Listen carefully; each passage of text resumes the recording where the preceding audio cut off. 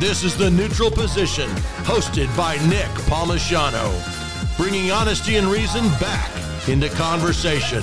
Here's your host, Nick Palmisano. I want to take a quick moment to thank one of our sponsors. When the founders of Ugly Chews reached out to sponsor the program and I looked at their website and saw the chews, I have to tell you, I thought Ugly Chews were appropriately named. They're very ugly and your dog chews on them. Nailed it. Then the samples arrived and I realized they are not named correctly. They are far, far uglier than the word ugly lets on. They're hairy. They're not artificially colored. They're gross. But you know who didn't find them gross? My athletic body with a dumb face that won't let him breathe, Boston Terrier Rufus. Rufus can't get enough of them. Instead of sitting around slobbering and struggling to breathe, he sits around slobbering on an ugly chew while he struggles to breathe. He loves the damn things. These uglier than ugly chews are healthy. There are no artificial ingredients. There are no chemicals. It's just disgusting, horrific nature wrapped up in an ugly sun-dried chew. And in addition to being good for your dog's digestion, these things don't fall apart and get soggy like rawhide. I hate to say it because they're so damn ugly, but they're the best thing to happen to dogs since man let wolves get close to the fire and domesticated them. And if you're not happy with them, Ugly Chews gives you your money back. So if you want to make your dog happy and healthy, go to uglychews.com. That's right, uglychews.com. I am incredibly excited to have Jennifer Griffin on tonight. You know her from Fox News. You know her from some of the greatest interviews in history. And Jennifer, tell us about yourself. Oh my gosh, Nick, thank you. First of all, Chief National Security Correspondent, Fox News. I've been at the Pentagon for 15 years. I was overseas for about 16 years before that, covered a lot of conflicts. My husband's a journalist. We started this journey when I was 20 years old. We met in South Africa. And I've just, had a front row seat to history ever since. I want to say how interesting your family is to me because you are a very intense person. You walk into a room, everybody instantly knows you're in the room. And I meet your husband casually in a war zone in Ukraine.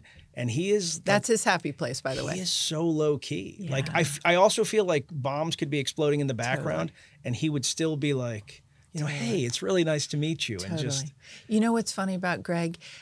So Greg Myrie, he's my husband. He was with AP for 20 years. He was at the New York Times when we were in Jerusalem and covering the Intifada. And now he's with NPR. And he spent twice he went for 7 weeks last year to Ukraine. So he spent a long time in Ukraine. And I say to people will say, are you worried? Are you scared? And I'd be like, no, he's happy. This is his happy place. When he's up close to the front lines, reporting on conflict, Greg has the personality.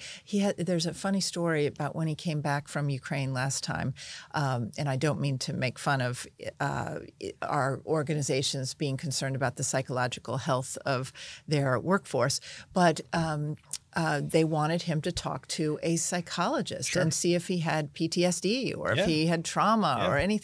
And they had allotted an hour's time.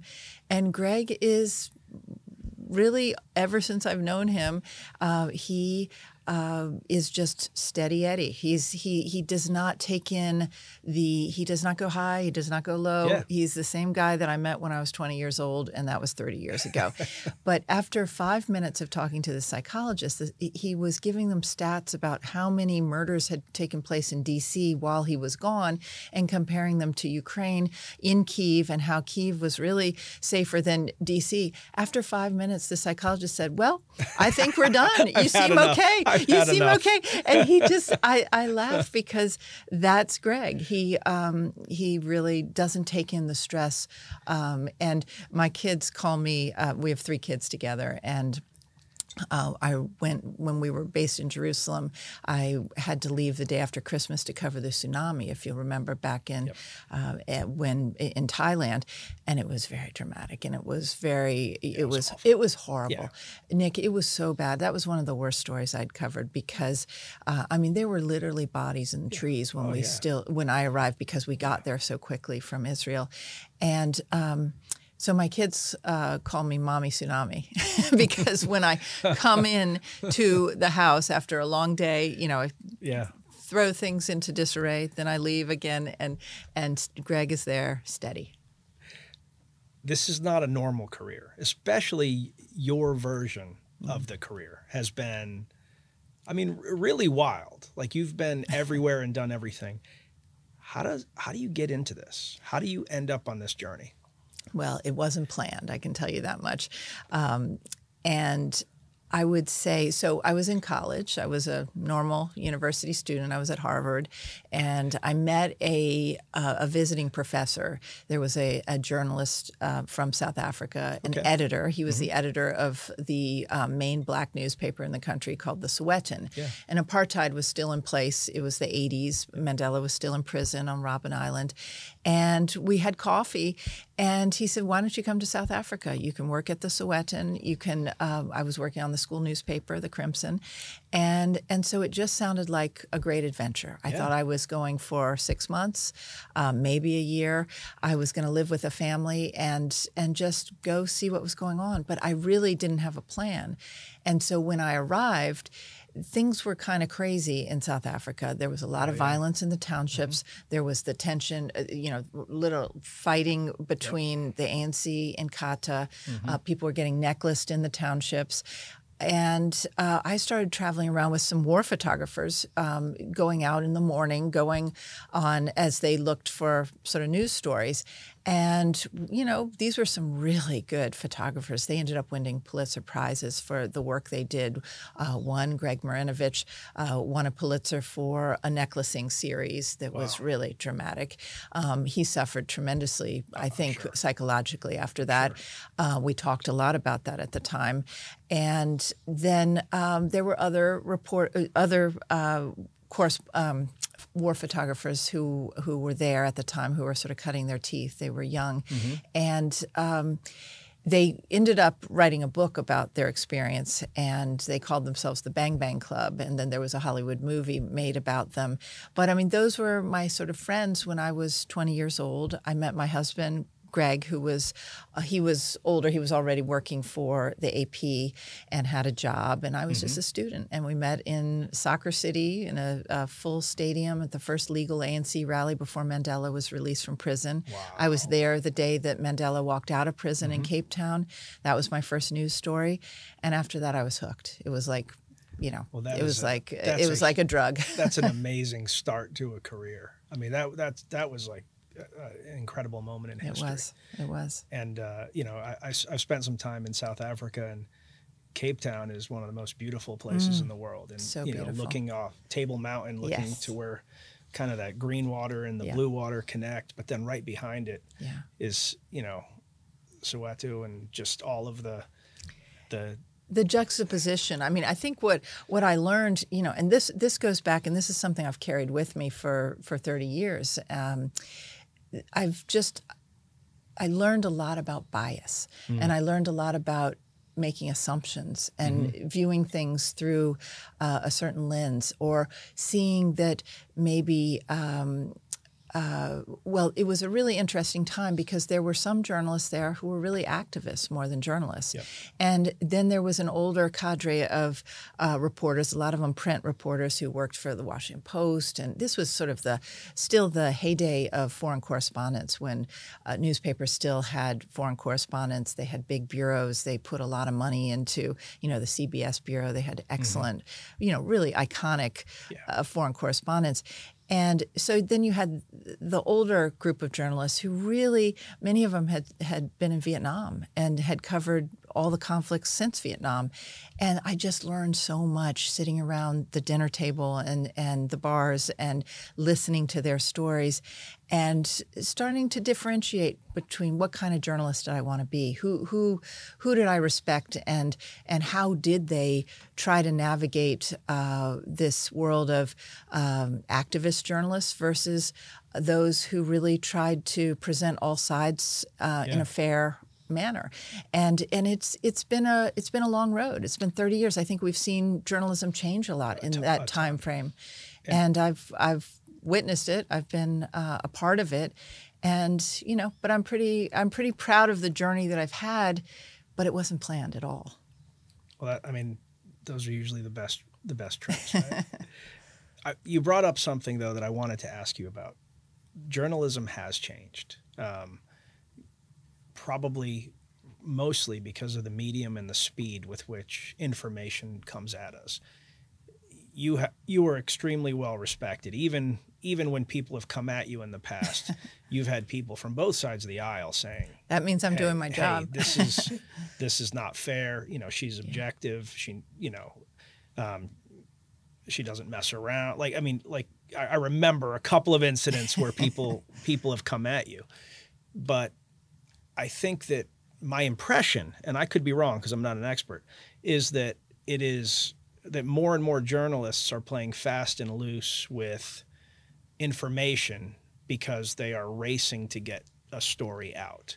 Well, I think it's the nature of the way the business has changed. I mean, when I started, first of all, let's remember there was no internet. Mm-hmm. There were no cell phones. We had beepers that we carried.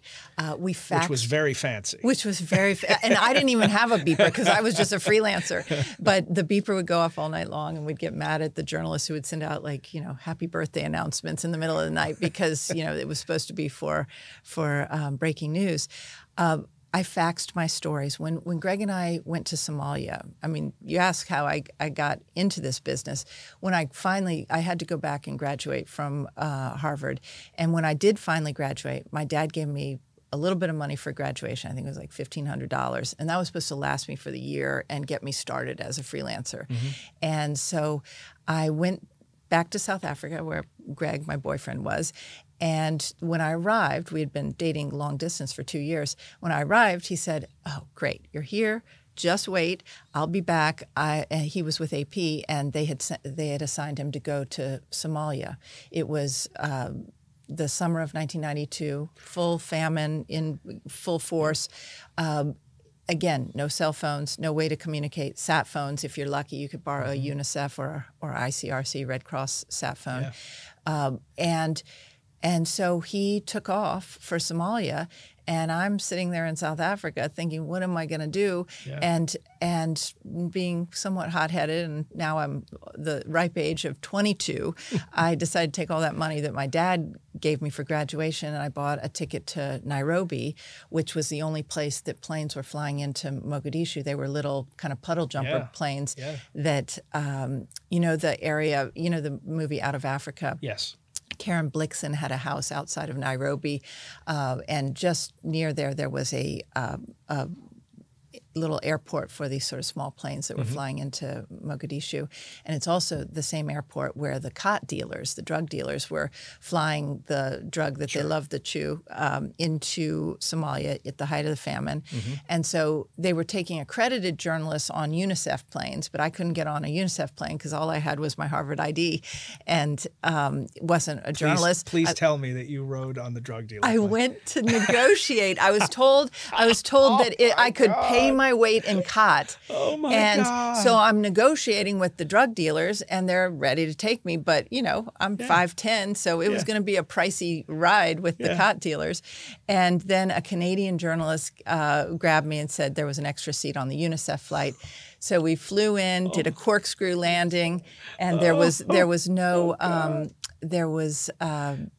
at that point, Greg didn't know I was coming. He was using this is how long ago it was and how different journalism was.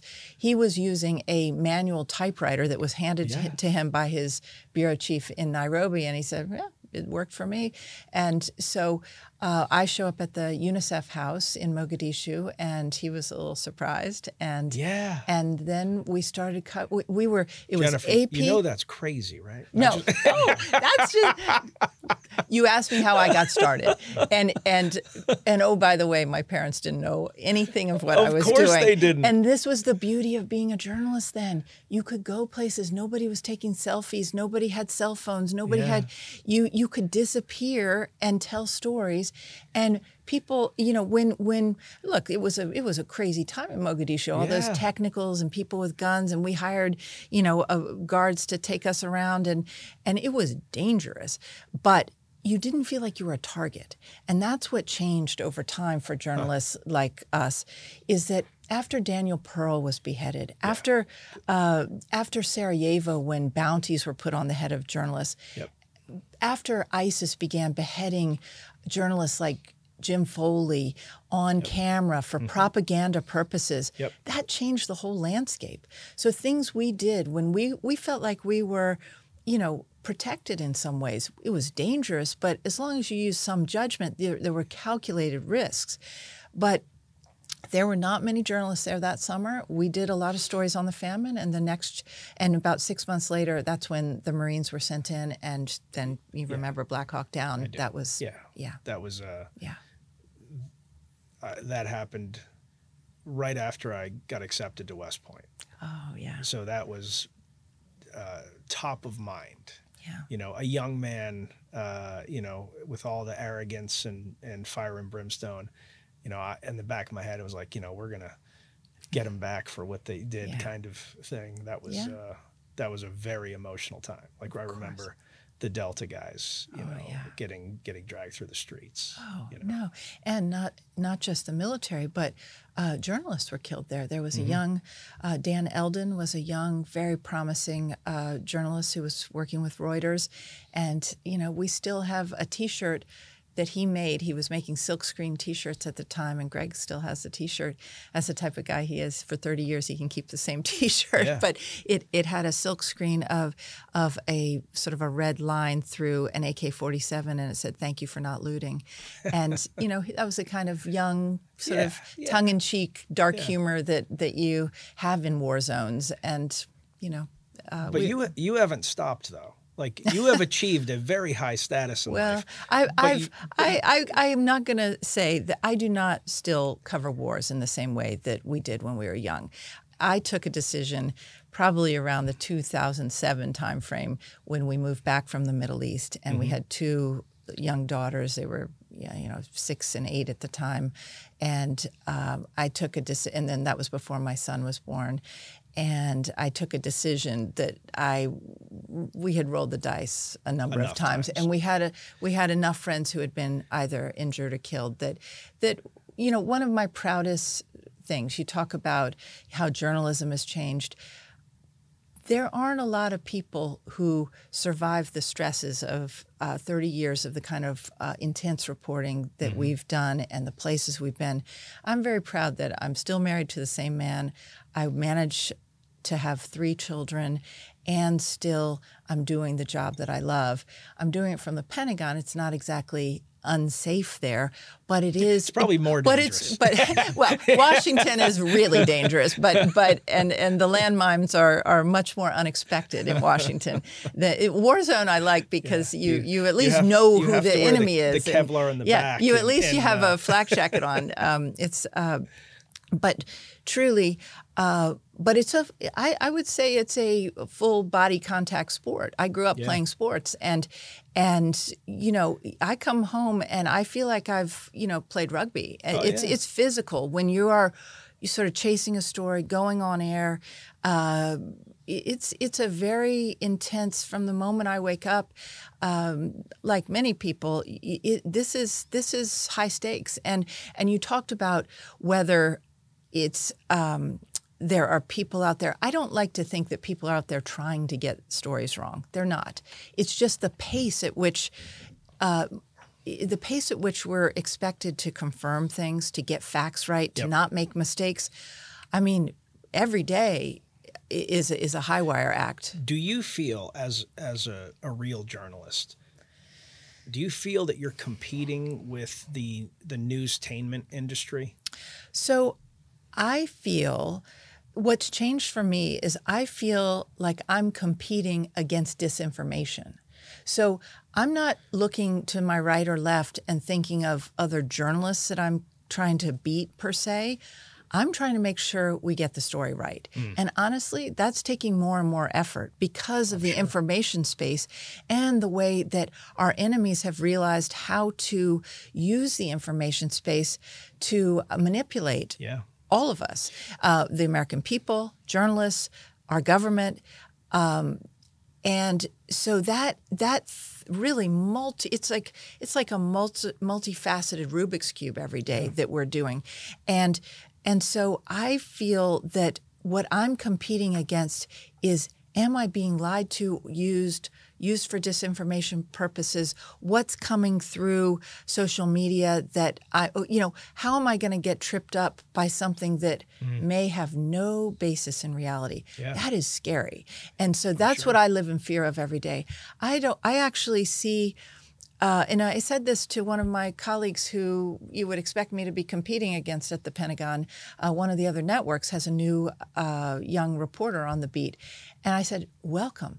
And oh, by the way, we all started here once. I'm the JV person on the beat. There are people who have been there. David Martin from CBS have been there for 30 years. Barbara Starr just retired, but she had been there for almost 30 years. This is the Pentagon is an unusual beat where people stay a long time.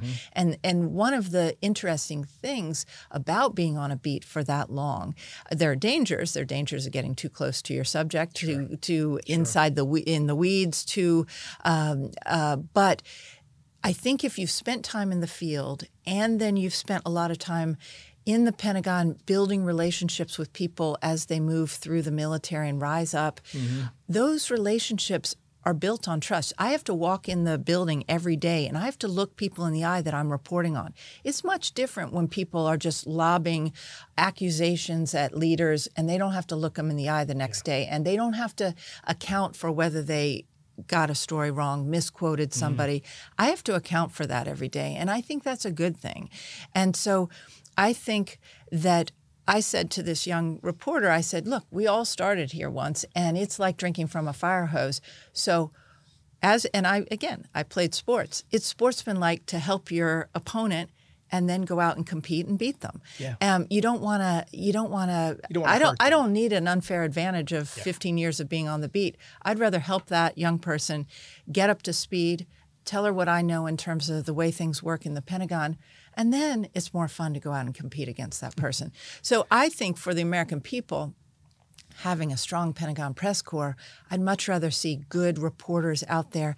I mean, when we're in a gaggle like we were today after a briefing on the Chinese spy balloon, and we're talking to the briefers afterwards, I love learning from all the other reporters and all the other questions that they're asking. That makes me sharper. That makes me better. That makes me think of more questions. So I do think there's a value to the press corps and the camaraderie. They're rules of the game. And the people who don't get that are maybe the bloggers who haven't been in a press corps, or maybe a person who's sitting on the air and has never met the source of who they're talking about. It's very easy to tear things down. It's much more difficult to try and figure out what's actually going on. Do you even think about the bloggers? I mean, because some of these people have some bloggers are excellent, by the way. Huge audiences. Yes. I mean, it depends who you're talking about. I mean, again, on my beat, there are military bloggers who are excellent. So I take information. I kind of feel like when I go into the Pentagon and I sit in my small booth, when I close the door, I mean, my booth is about the size of this table. And I sit with my producer, and she's like a wingman to me, and we navigate the building, and we run and gun together, and we work the phones. We walk down the hall and talk to people in person. We gather information. But I have many streams of information coming in. I sometimes say to, I've met people who fly drones, and they're bringing in lots of feeds, and they're having to collate that and know whether they're going to target something. It's very similar. We are very similar to the NMCC in our booth, the National Military Command Center in the basement of the Pentagon, where they're bringing in all sorts of information.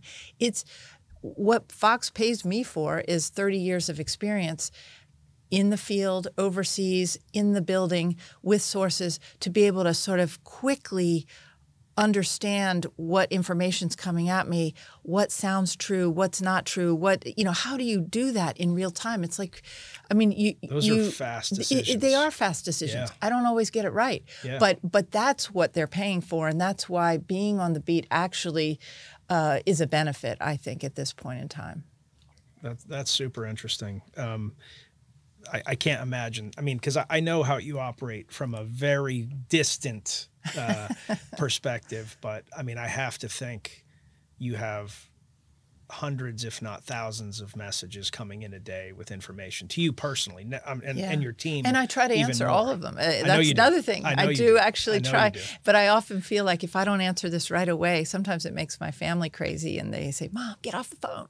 But sometimes I feel like if I don't answer right away, it's like things will pile up. And so I'm always it does lead to a sort of hypervigilance state that can drain you. Yeah. And so I try in the morning, to get up and go and exercise. I do Pilates and I try to just clear my head for at least 45 minutes or an hour before I start the day. Even if my day is started at 6 a.m., I try to get a little exercise before I enter the Pentagon, just because that's the only way to sort of calm that where your brain is just always going. You mentioned something that I thought was really interesting, in that you have to report on people that you literally are seeing every day. Sure. And I've got to think at least 40% of the time it's unflattering. Well, what I would say is, again, I really believe in the old Tim Russert rule of, be tough with your questions, ask. You can be tough but civil. Mm-hmm. And I think that's what's often lost. And I think it's not that, these are human beings that you're covering, and they make mistakes. Of course. They maybe haven't thought of something, and so if you ask a question, it may elicit, it. But these are people, and it's hard to take the human element out of it when you are covering a story. I don't care if it's City Hall or the police department or foreign leaders. These are human beings. So let's start with that. We are human beings. We don't get everything right. We're not perfect. Of course. And we don't have perfect knowledge, and nor do our leaders. Mm-hmm. And what I have learned so much in the last 15 years is what I try to learn every day is really the process through which decisions are made. And so how is it that when a Chinese spy balloon shows up on your horizon, what does that trigger? What I want to understand, instead of people just starting with, why didn't you shoot it down? Why didn't you shoot it down? Those are such emotional, childish, immediate responses. I want to know who saw it. Who was it reported to? You start a game of 20 questions. Is it bigger than a bread box? Is it smaller? You start figuring out, and when you start asking questions and you're wrong, that's when you find that your sources, and you have many sources that you're asking, start saying, no, actually it was this way. And that's when you start learning. And so you start piecing together a picture. It doesn't happen instantly. You don't get the answer. They don't just hand you the answer. You start putting together a matrix of information. It's called gathering thread, gathering yarn on a story. And sometimes you have more time than others to do that. But I want to understand. I try to think of, it's almost like a detective going through the story. Instead of simply asking a gotcha question, which may feel good for a minute, I'm not sure that's informing people. I really want to understand how this happened.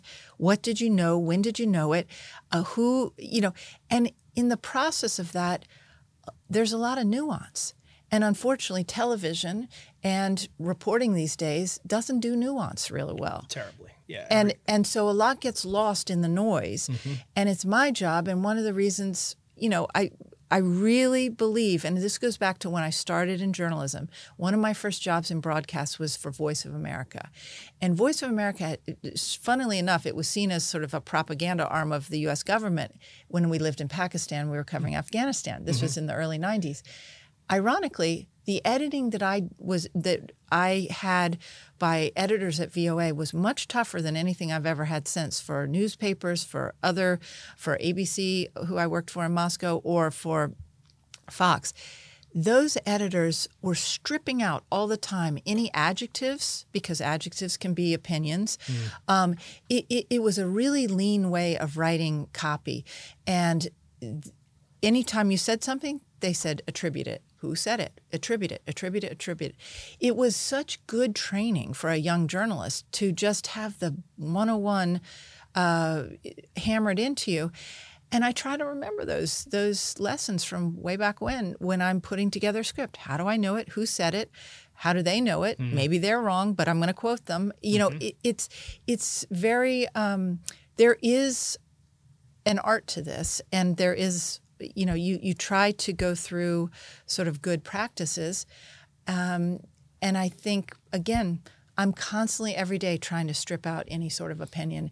I'm not perfect, and the absence of what you include in a story can also lead a viewer. Of course. So there's lots of ways to lead a viewer, and I'm just always trying to talk to my producer and say, are we being fair here? Is it fair? What's the other side? What am I missing?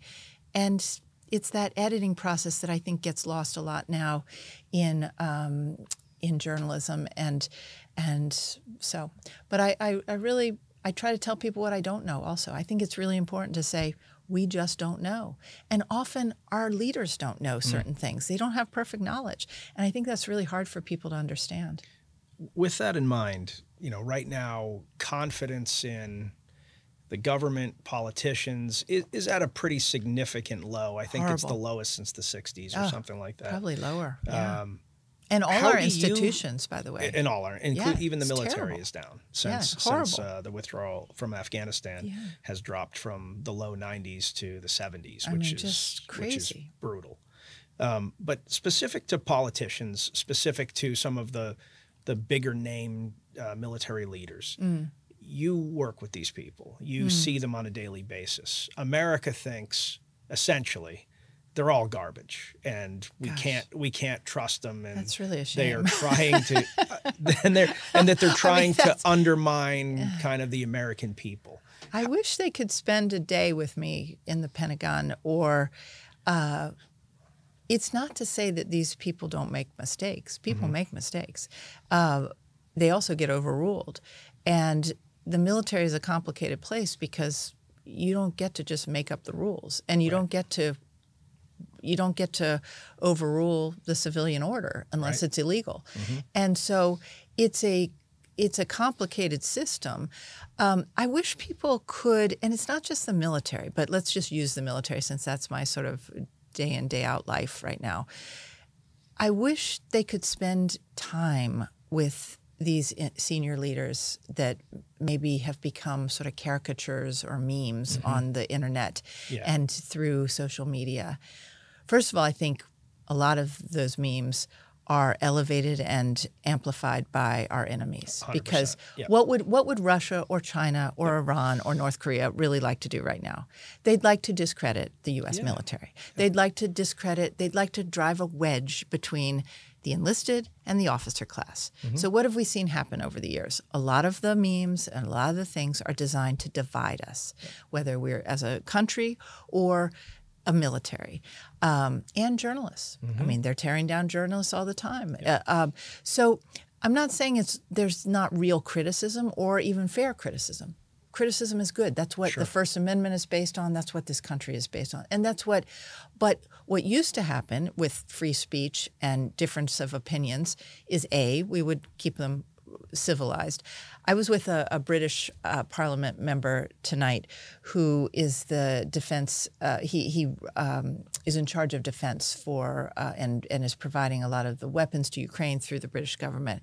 But he's a member of Parliament, and he watched our State of the Union the other night, and he said, "Woo." That almost seemed like Question Time in Parliament, which is known for its sort of boisterous, yelling back and forth and challenging the Prime Minister and really questioning the Prime Minister in a very sort of raucous way. Yeah. The difference, he said, is in Parliament, in the Parliament system, they're all called the Honourable X. So instead of Congressman, they're the Honourable Parliament and name of Parliament member. And there is a rule. So while it seems crazy and raucous in Question Time, there are actually rules. And one of the rules is that you can't say that someone's lying. You can't impugn the character of another member of Parliament or the Prime Minister. You can question them. You talk around it. You might say, I think the minister might be mistaken or may have misled us unintentionally. But whatever he was saying, but you could never say he's lying or she's lying because you would be impugning their character, and they are technically the Honorable X. So there are still rules of the road in that chaotic parliament. There are no rules of the road anymore in terms of civility in our country. It's disgusting. The kind of behavior that we see in our Congress, in our media, on air. There used to be rules against saying certain, the kinds of things that we hear people say on a daily basis. It really has debased the ability to debate. Nobody sticks to facts anymore when they debate. They just immediately go to saying hateful things about their enemy. There's no sort of Oxford-style debate where you actually counter people on points and facts and whatever. It gets into the mud so quickly, and it's really brought all of us down. It's debased the media. It's debased politicians. It's led to lack of trust. Now the military is a little hamstrung because the leaders of the military are somewhat muzzled in terms of how they can fight back because they're supposed to take orders from the civilian leadership. And so I see growing frustration that they can't either just explain how a decision was made or what went wrong or why something didn't go the way but people are just vicious in the way they're coming after them. And frankly, they're wrong. I've covered a lot of these stories, and the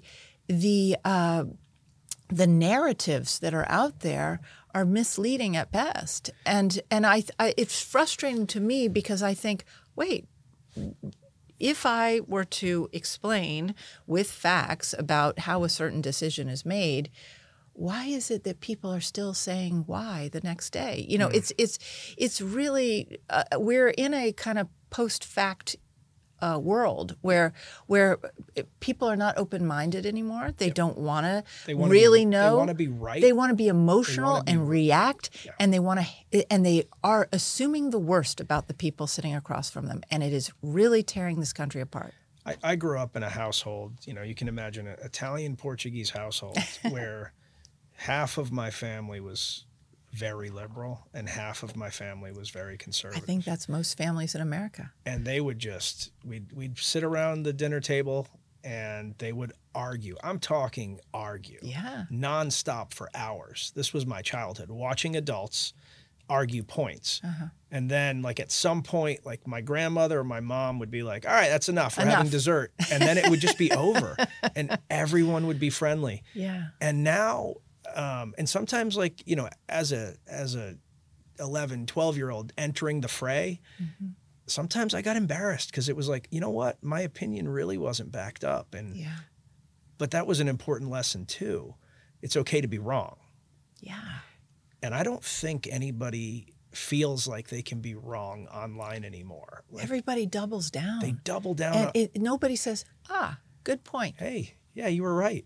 Or I was wrong. I still do that online. And it actually, people are like, oh, really? Is there they're waiting for the sneak attack or something. And it's not that hard. I mean, we can't be right about everything.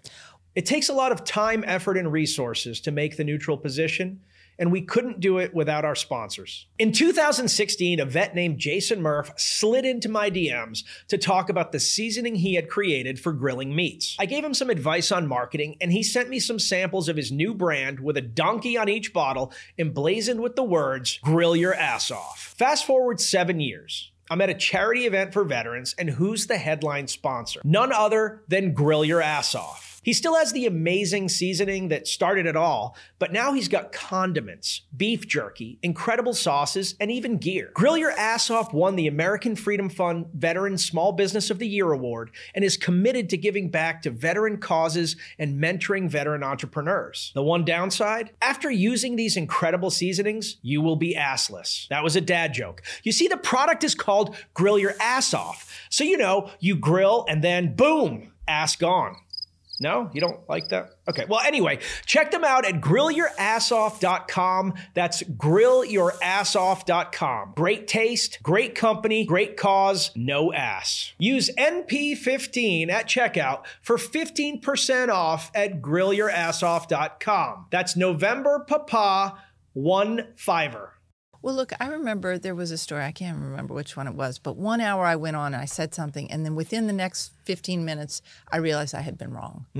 And the next hour I went on and I corrected it. How often do you see people do that? And what was so weird to me, because I just thought, well, I've got to correct it. I got a call from the White House, I won't say which White House, saying, hey, thank you. The president was watching and really appreciates that you corrected that. I was like, wait, don't call me. This is normal. This is what I'm supposed to do. This should not be such an elevated event. I made a mistake.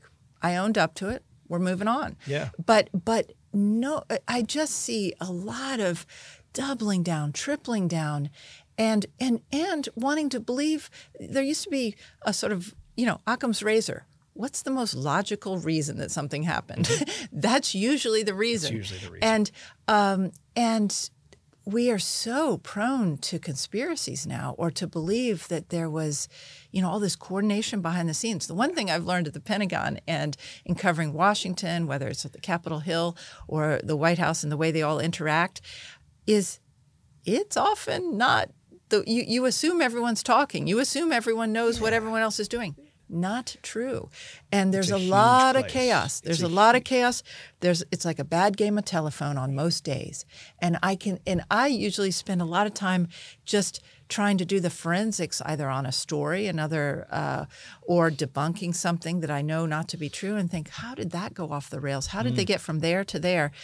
It's really always a puzzle. Do you think the quality of politicians has gone down over the years? Who would put their family through being in the public eye right now? This is not Mr. Smith Goes to Washington anymore. Yeah. This is not the era where you had this. I mean, there are still wonderful people, and I hate to impugn the whole political class, just like I won't impugn the whole, all journalists. Everyone could do better. But I think the people that are being attracted to the limelight, whether it's on television or politicians who want to be on television, or there is something, a bit off and slightly narcissistic about this group that we are now sort of, it's not the, they're not the politicians who, we've kind of broken Washington by not allowing politicians who disagree or from different parties to sit down and break bread together. Yep. When I was growing up, and I grew up outside of Washington, so I've seen this town through different iterations since I was young. And I worked I worked as a page on the Hill. I worked for a lobbyist. So I saw it from all different angles before I was a journalist, but summer jobs and what have you. And I knew families who all had, usually high-level people in government, whether Congress or at the Pentagon or in the White House. Those were the kids I grew up with in our school, for better or worse. And so when you get to know people's parents, because you're just, you're just a kid. You're playing tag in their backyard, or you are coming in eating, spaghetti at their dinner table. It's a little different than when you hear these caricatures of these people. But we've broken Washington because people don't sit down from different sides of the aisle and talk to each other anymore, and have a meal and go to their, have their kids grow up together. Yeah. Everyone races out of Washington, goes back to their home districts, and starts bad-mouthing Washington, acting like it's the worst place in the world. What I've learned over the years, Nick, is that we can't – private groups are great, volunteer groups are great, NGOs are great, but government and the private sector have to work hand in hand to get anything done. If you want to do anything at scale, you're still going to need the government. 100%. And so it's really, we can talk more about it, but it's a longer story about the withdrawal from Afghanistan, the things that veterans groups did to go in and help. But let's not forget, they didn't do it alone. There were still the 82nd Airborne. Yeah. There were still trained Marines who were evacuating those tens of thousands of people. Of course. But are we better when veterans groups plus the U.S. government work together and are rowing in the same direction? Of course, just like in Ukraine. We saw it firsthand with Yep. the evacuation of Benjamin Hall, my Fox colleague who was injured, and our colleagues who, Pierre and Sasha, who were killed. That was a situation where the U.S. government could not go in and rescue Benjamin Hall, but NGOs like Save Our Allies and talented, amazing Americans who had great skills thanks to their work with the U.S. military, they were able to team up, and then we got them, Benjamin, across the border into the hands of the 82nd Airborne. The Defense Secretary then authorized that Benjamin be treated for his amputation and in the shrapnel that he had received in his body, and get treated by the best U.S. military doctors, by the government at Landstuhl. Yeah. And he's back with his family. Yeah. But I get very upset when I hear people just say that government's bad, journalists are bad, politicians are bad. It's tearing us up. But I think where it comes from is the average American is just generally disappointed with what they see from D.C., right? And I'm not arguing with you. I completely agree with you. I think that, looking at Afghanistan, there is no way that any of that happens without the security that the U.S. government provided. Similarly, though, there's the problem of so many of these Afghans that need evacuation could be instantly solved by the power of the U.S. government. And so, for me, I have incredible frustration with so many things in government. I have incredible frustration with some of the members of Congress that get up and say outlandish things that I know they know they're not true. Right. Like, I know it's all that performative. It is a performance. And unfortunately, there are a number of people that believe those performances. And so we end up with kind of the dumbest imaginable arguments, but they end up leading the way. And they take up so much airtime. I mean, there are so many important things in the world right now that we should be discussing. Yeah. And this, so look, I agree with you, but I guess what I'm not willing to give up on is that I've met really good people who are still trying to do good on Capitol Hill. You're going to interview some of them, I think. Yeah. I know really good journalists out there. We wouldn't know about a lot of the things that have had to be fixed in this country without journalists. I mean, when there were no MRAPs for protecting troops in Iraq, that was a USA Today reporter who then, Robert Gates, who was Defense Secretary, read the story and said, fix this, get them the MRAPs. What's holding up the MRAPs? And that saved lives. I could give you a million examples of that. I think we need to go a little easy. We need to be critical, but go a little easy on the human beings who are deciding to step up and take on these leadership roles, because this is a pretty ungovernable country right now, and we're in a pretty dangerous information space with great power competition, China, Russia, and they're laughing at us because we're doing more to destroy ourselves than they could ever do to us. Yeah, if this country falls, it will not be from an outside power. It'll be from our inability to function. And that has to stop now. So how would you change that? Civility. It's so simple. Let's go back to things we learned when we were in kindergarten. Treat your neighbor like you would like to be treated. Listen to people. Don't feel like you're always on attack, and just start by treating people decently. You start by treating each person that you encounter during the day the way you would want to be treated. I mean, it's so basic. And then let's just take that to online. So your online behavior, everyone needs to clean up and think, am I just attacking people because I'm anonymous and they can't get me and can't. So let's lower the temperature, have reasonable debates. I'm not saying you have to agree with everyone who's in power or not be critical and vote them out if they did something wrong. But if you destroy journalists and you say that all journalists are bad and corrupt and that the media is somehow complicit in everything that's going on as opposed to being the watchdog that it's supposed to be.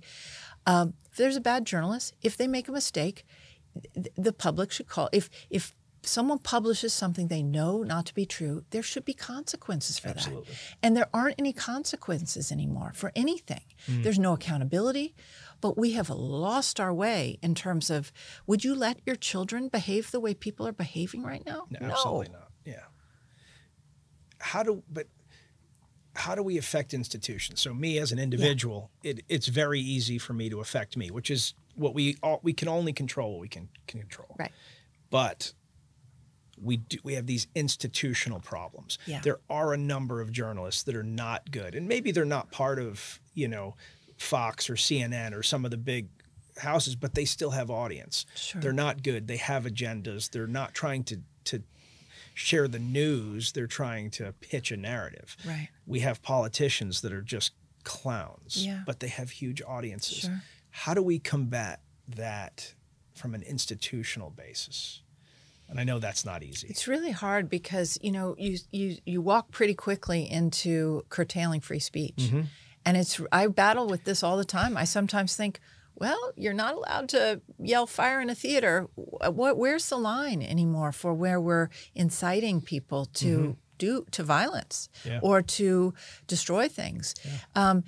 I don't know, because I still, in my heart of hearts, believe that the more debate and the more access to facts that people have, the more we'll get closer to the truth, and then it'll crowd out the noise. But the noise is pretty loud right now. And so I'm not sure it's working. And so where's the line, and how do you regulate it? Do you regulate it? People hate being regulated. Our Constitution is pretty sacred. You don't want to be messing with the First Amendment. But people are abusing some of these rights that have been given under the Constitution. I think we're going to have to. I don't know. I don't have the answer. If I did, I'd be writing about it. But it's definitely keeping me up at night. If there was one thing that you could change, like you were God for a day, you get one wish, but that wish has to be used for improving the United States of America. Oh, I love this country. It actually makes me sort of like, what could we do if you had one wish? What would you change with the blink of an eye? Gosh.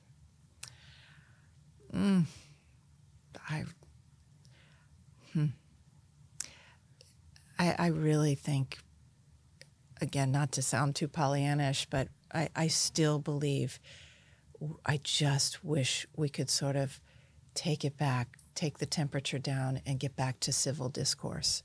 I think you can vote people out who you don't like. You don't have to put their heads on pitchforks. You don't have to think about your language. I mean, we just have to get back to some civility. That would be what I would request. Do you have hope for there's kind of a next emerging class of politicians? I think I have a lot of help. I have a lot of faith in young people, by the way. I mentor young people all the time. I see the ones who've come through, who are at universities and come through COVID. I see the ones who are working hard every day, who I see behind counters, who it kind of makes they're a lot smarter than we give them credit for. Oh, yeah. And, we complain about them being on their phones. But, a lot of them are learning a lot on those phones, and a lot of them are a lot more tuned into the world than we give them credit for. So I actually think the next generation, I think we've kind of messed things up, and I think we need to be a little more humble as our generation. But I think the young people are pretty switched on. I think every generation fixes a lot of stuff and then messes up a lot of stuff. Yeah. And a lot of it has to do with changing technology, right? I was a computer geek when computers came out. Like, I made my first virus in 1992 or 93. Wow. Yeah. I mean, it wasn't anything super bad. We just did it to each other. Like, we had a couple of nerd friends, but you remember when there was no Windows? Yeah. When it was just like you had to type in, Yeah. It just created infinite files that were randomized letters and then 3 randomized letters after the period. Wow. And would fill a hard drive, and we'd try to do that to each other. Yeah. But from that to all of a sudden there were BBSs where you could talk to people through your computer, and then the internet. Oh, and crazy. that was how I grew up, is through this crazy period of time. And now what I thought was a powerful machine pales in comparison to this tiny device that we have access to. And we're, Chat GPT just came out. That's incredibly powerful. That's just the tip of the iceberg. The world's about to change significantly over the next 2-3 years just through AI. Oh my goodness. And we're going to screw that up. I mean, we're going to screw it up. Yeah. And so, our generation created all of these things, but our generation also is going to make all the mistakes associated with it. Right. To your point, what I do see with this generation, I think they are extremely kind and extremely empathetic. I have like 107 children, as you know, and I wish I did.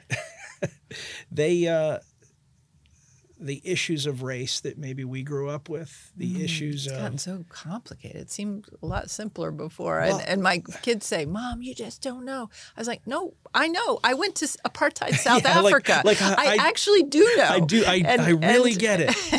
But they actually, for them, it's a non-issue. Like they're just like, they look at us like... Yeah, like we're like Neanderthals. What's wrong with, exactly. Like, what is wrong? Yeah. How did your generation have these issues? Right. Because it's not a thing for them. Right. And I think that's like incredible progress. Yeah. And bullying is not what it was when we were around. There's definitely cyberbullying. There's definitely issues there. But it's not what it used to be. There aren't physical altercations all the time. Kids stick up for each other if somebody is mean to them, even if they don't like the kid. It's a very different generation. So for all the knocks on them. No, they get a lot of knocks, and there are some things that, but again, some good parenting can help them through this. But I think they're actually pretty resilient. And I think COVID actually tested them in ways that we didn't get tested when we were young. And I think they're kind of looking at the world a little differently, knowing that, you can't take anything for granted, and your path isn't necessarily going to be straight. And I actually think look, it really harmed a lot of them, and it set them back. And the mental health issues are extraordinarily huge right now at all levels of our society. But I think it also has strengthened this next generation in some ways. What do you want for your kids? Oh, I love my kids. I just want them to be good people. I want them to carry on with the good character that my husband and I have worked really hard to expose them to the world, to introduce them to all different points of view and experiences that they wouldn't necessarily have grown up with. Being involved with the military community has been very profound for my kids because they were young when the bulk of the wounded from Iraq and Afghanistan were coming through Walter Reed, and through friendships and invitations to be up at Walter Reed, they got to spend a lot of time up there, and they're very empathetic kids who really get how complicated this world is. And 2 of them were born in Jerusalem during the Intifada. That was a crazy time. I mean, I was wearing a flak jacket when I had a 9-month belly, and I interviewed suicide bombers when I was pregnant, and really it was crazy times. And one daughter was born just before the Iraq invasion, and when I left the hospital, I was given a gas mask tent for her crib because they were worried Saddam Hussein was going to fire chemical weapons into Israel. These kids grew up. They are. I just want them to keep their values. And I always say to them, every day from here on out, you're building your reputation, and don't do anything to destroy your reputation, because it's very hard to come back from that these days with the unforgiving, relentless nature of the social media environment that we live in, and everything's recorded. So I just hold my breath that they can get through these next few years and with their remembering their values, keeping their reputations, not making a mistake. This world is so unforgiving right now. Yep. You make one mistake and you're canceled, you're finished, your whole life is derailed. I watch this and I see the mental health toll that's taking on this younger generation, and I just hold my breath that they can just navigate this very complicated landscape. I have a feeling that they are going to be the generation that kind of blows it all off. Like right now, it's like everything is so critical. You made a mistake. Right. I think they're going to be like, yeah, I made a mistake. The pendulum might come back. I think and it has to. People are going to say, I think it has because to. it's pretty draconian right now in terms of the I wouldn't want to be navigating this period as a kid. We all made mistakes. We know what they were, but they weren't documented. They weren't documented, and they weren't judged, on the internet. Turned into memes. It's horrible, horrible. Is there anything that you would have liked me to ask you that I have not asked you? Well, there's so many wonderful friends that you and I both share in common that I could talk about, but. I think the main lesson for me in my life, as I've been on this incredible journey, and there have been some detours. I had breast cancer 6 months after my third child was born, and spent a year fighting that, and it was pretty rough. It was 17 rounds of chemo, and it was a very aggressive form of cancer, and I really wasn't sure how it would end. And so this life, this journey, this ability to tell people's stories, I love telling people's stories, because every day there's a story that I come across, and through one way or another, I've seen in my lifetime how it actually can change lives, how it actually can help people. And so I'm still, despite, I'm old, I'm hardened. You're not old. I've seen a lot of really bad things, and yet I'm still really optimistic about the potential to do good, and the potential that if we all, whatever profession we choose, whether it's journalism, politician, military, we all have a way to make this world a little bit better along the way. I know it's almost cliche now, but look for the helpers. And no matter how bad things are, you talked about, the tsunami. Obviously, you and I have been involved in Afghanistan and Ukraine and all these important moments in time. No matter what, there's somebody running the other direction to go help the people in crisis, and that is always inspiring. And those are the people I like to shine a light on. And you do a wonderful job of it. Thank you, Nick. Warrior Rising is the preeminent veteran entrepreneurship charity on planet Earth, the Milky Way, and Andromeda. Warrior Rising provides education, mentorship, and resources to include business suits, computers, websites, marketing, and grants to veteran entrepreneurs willing to work for it. Each week, Warrior Rising selects one vetrepreneur to feature on our program. So here we go. The sun is low in the sky, with just a twinkle of twilight left. This is the first time you've ever touched this rifle. The target sits off in the distance. All eyes are on it.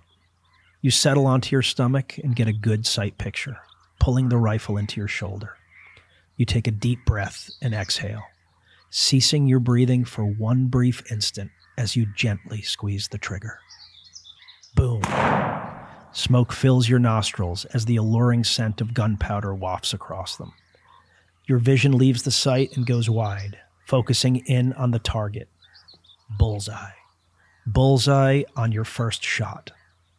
A cold zero. And that's where Cold Zero Spirits was born. The whiskey is a unique bourbon and rye blend that makes for an outstanding sipping whiskey, old-fashioned base, or a crisp Sazerac. The vodka is quintuple distilled for the purest, cleanest vodka flavor you'll encounter anywhere. And if incredible taste and quality from a team that is relentlessly pursuing perfection isn't enough for you, a portion of the proceeds goes to multiple veteran charities. Try Cold Zero at coldzerospirits.com. That's coldzerospirits.com. Cold Zero.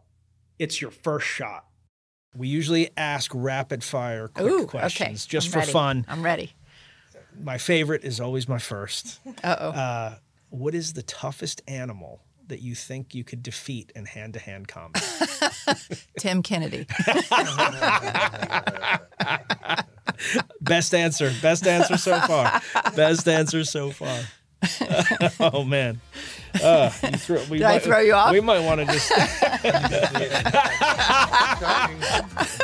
Thank you so much. Thank you so much for coming on. Jennifer Griffin, truly an incredible journalist, an incredible person, and I appreciate knowing you, and thank you for doing this. Thank you, Nick.